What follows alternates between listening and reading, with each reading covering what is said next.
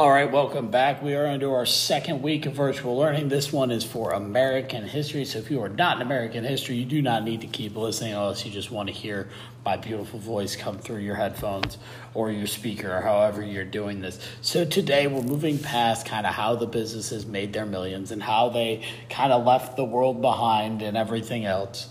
And we're going to look at how the people reacted and responded to the fact that they were getting left behind and treated miserably within there. Let's look at organized labor movements within the United States because it's a huge part of where we are today. It's a huge part of why we have certain things. First of all, understand this. Any job you get today, no matter how awful you may think it is 20 times better than it would have been if you were working back in the late 1800s, early 1900s, whatever it is.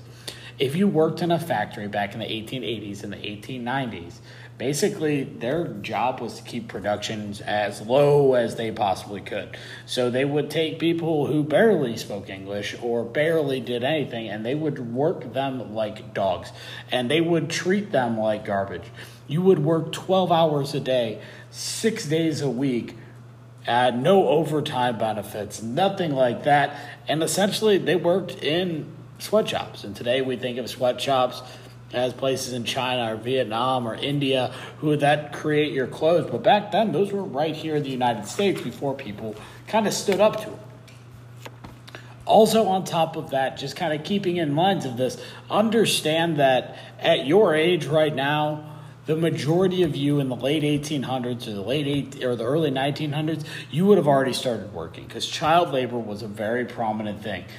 They would start working probably around the age of 10 because there were some things that was easier for a child to do because a child was smaller, so he could get his hand back in the machine and make a really quick fix on it. Yeah, he might lose his hand, but that was a risk the business was willing to take. And that was kind of the problem, was that at 10 years old, you probably shouldn't be subject to possibly losing your hand. So children were all over the workforce, working in these sweatshops. And then even to take things a step even farther, there were these things called the company towns.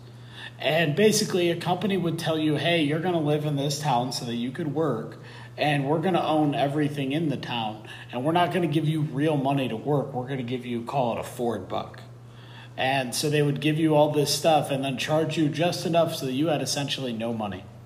And when you had no money, obviously, we know what happens when people have no money, and desperation starts to set in, and all of these other things. They also, because they owned the town essentially, they could, arrest you for quitting work. Not that that's actually illegal. You have the right to quit your job, but people were forced into these situations because that was the only place they could work. If you didn't know how to be a good farmhand, or you didn't know how to do some of these other things, that became a much bigger thing. Obviously, over time, people start to kind of get sick of the way this is treated. It's actually going to start way earlier than we ever kind of piece together or look at, but the first initial fight for anything starts in the 1820s, and there's factory workers that are coming together, and they want this idea called collective bargaining. And what collective bargaining is, and you hear about it in the NBA and the NFL and Major League Baseball and all these big sports where the players have a collective bargaining agreement. What that means is that the majority of players have agreed with the owners to this is going to be our salary cap or that and the other thing. But essentially, collective bargaining is negotiating as a group. Because as an individual, I may be able to get more than somebody else. But as a group, the person who can't get as much, they also now will come up and kind of meet all of that. And when workers, started bringing this idea of collective bargaining, people responded by striking, or I'm sorry, when the owners just blew them off, they just started striking and not returning to work. And when you're striking and not returning to work, you're hurting both yourself and you're hurting somebody else. But with the hurting of somebody else, you were replaceable, and that became the problem. The next idea really starts kind of coming around in the 1830s, and it's a movement called socialism. It still hasn't fully caught in here, but what this philosophy is that more businesses should be public instead of private. So the people should actually own them instead of pushing to have So the people should own the business instead of one individual owning the business. That way the people will get more rights and everything like that. That system never really has worked in the United States. We've leaned that way a little bit more recently, but for the most part, that hasn't necessarily stuck. That takes us to 1869 and our first big labor union called the Knights of Labor. And the Knights of Labor is a labor union that basically is for two groups of people, African Americans and women, because they were already underrepresented in the workforce. So they thought if we could collective bargain or work together as one so that we could get all of these, get these better things helping for us was the idea. So their constitution of the Knights of Labor, and this is how it actually starts. It says, the recent alarming development and aggression of aggregated wealth, which unless checked will inevitably lead to pauperizing and hopeless degradation of the toiling masses, render it imperative, if we desire to enjoy the blessings of life, that a check should be placed upon its power, and a system adopted which should secure the labor of the fruits of toil. All right, so what that long-winded answer basically, or what that long-winded phrase basically says is it's really simple. If the rich have too much power, they can do whatever they want to us. And we need to find a way to fight this. We need to find a way to kind of put this out there and make sure that people understand that the more power the rich have, the less rights the poor have, or the less rights the middle class have, because the rich can buy their vote and we don't. We can't.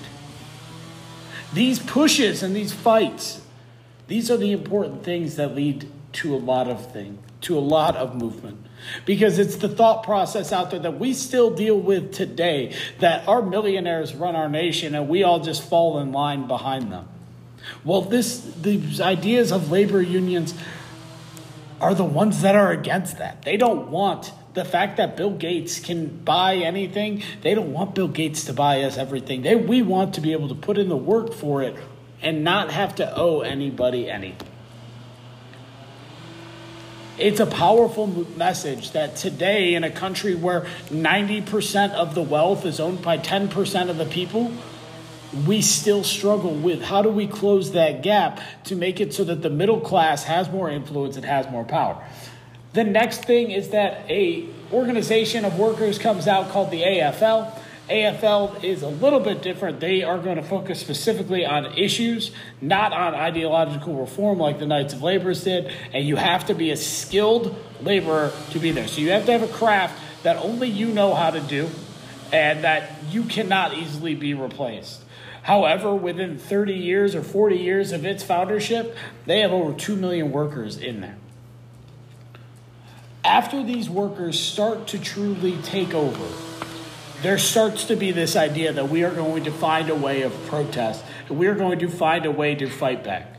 So in May of 1866 in Chicago, there was a push for an 8-hour workday instead of a 12-hour workday. 12 hours is half your day, and to think that you need probably at least 6 hours of sleep to be, decent at your job, they basically started to have these strikes everywhere. And as these strikes started to escalate, started to go on and become bigger and bigger and bigger, they actually did start to escalate. And it actually is going to work out very well for them. There's something called the Haymarket Riot in Chicago, where on May 4th of that year, a bunch of people get together and they start kind of protesting. And the police are called. And somebody may or may not have thrown a bomb. Nope, they did. They threw a bomb. And when they threw that bomb, it became when they threw that bomb, what it became for them was they became a bad legacy. That now all these unions are terrible and they want to kind of fight with things. This is not the only instance of a strike, though. There are many others. It's the Homestead strike that took place against steelworkers in Pennsylvania, I believe. And there's the Pullman strike. All of these things All of these things have been pushing back on kind of the society and how everything does. Well, what was the impact? So did these strikes work? Did they bring about a new plan? Did they bring about a new order? These are all great questions. Please understand, has understood anything along those. Without these labor unions and their push, Labor Day doesn't exist. The 8-hour work week doesn't exist. And all of these things are bigger struggles than they need to. Ladies and gentlemen, thank you. I know this one's a little bit long. This is a very important issue. It's something we still deal with today because we are still kind of problems with all this. And we need to understand kind of how this looks and how we're going to keep pushing for that. Thank you very much for listening. I'll be back on probably tomorrow with a new form of podcast for you guys. So thank you guys very much. Hope to hear from you soon.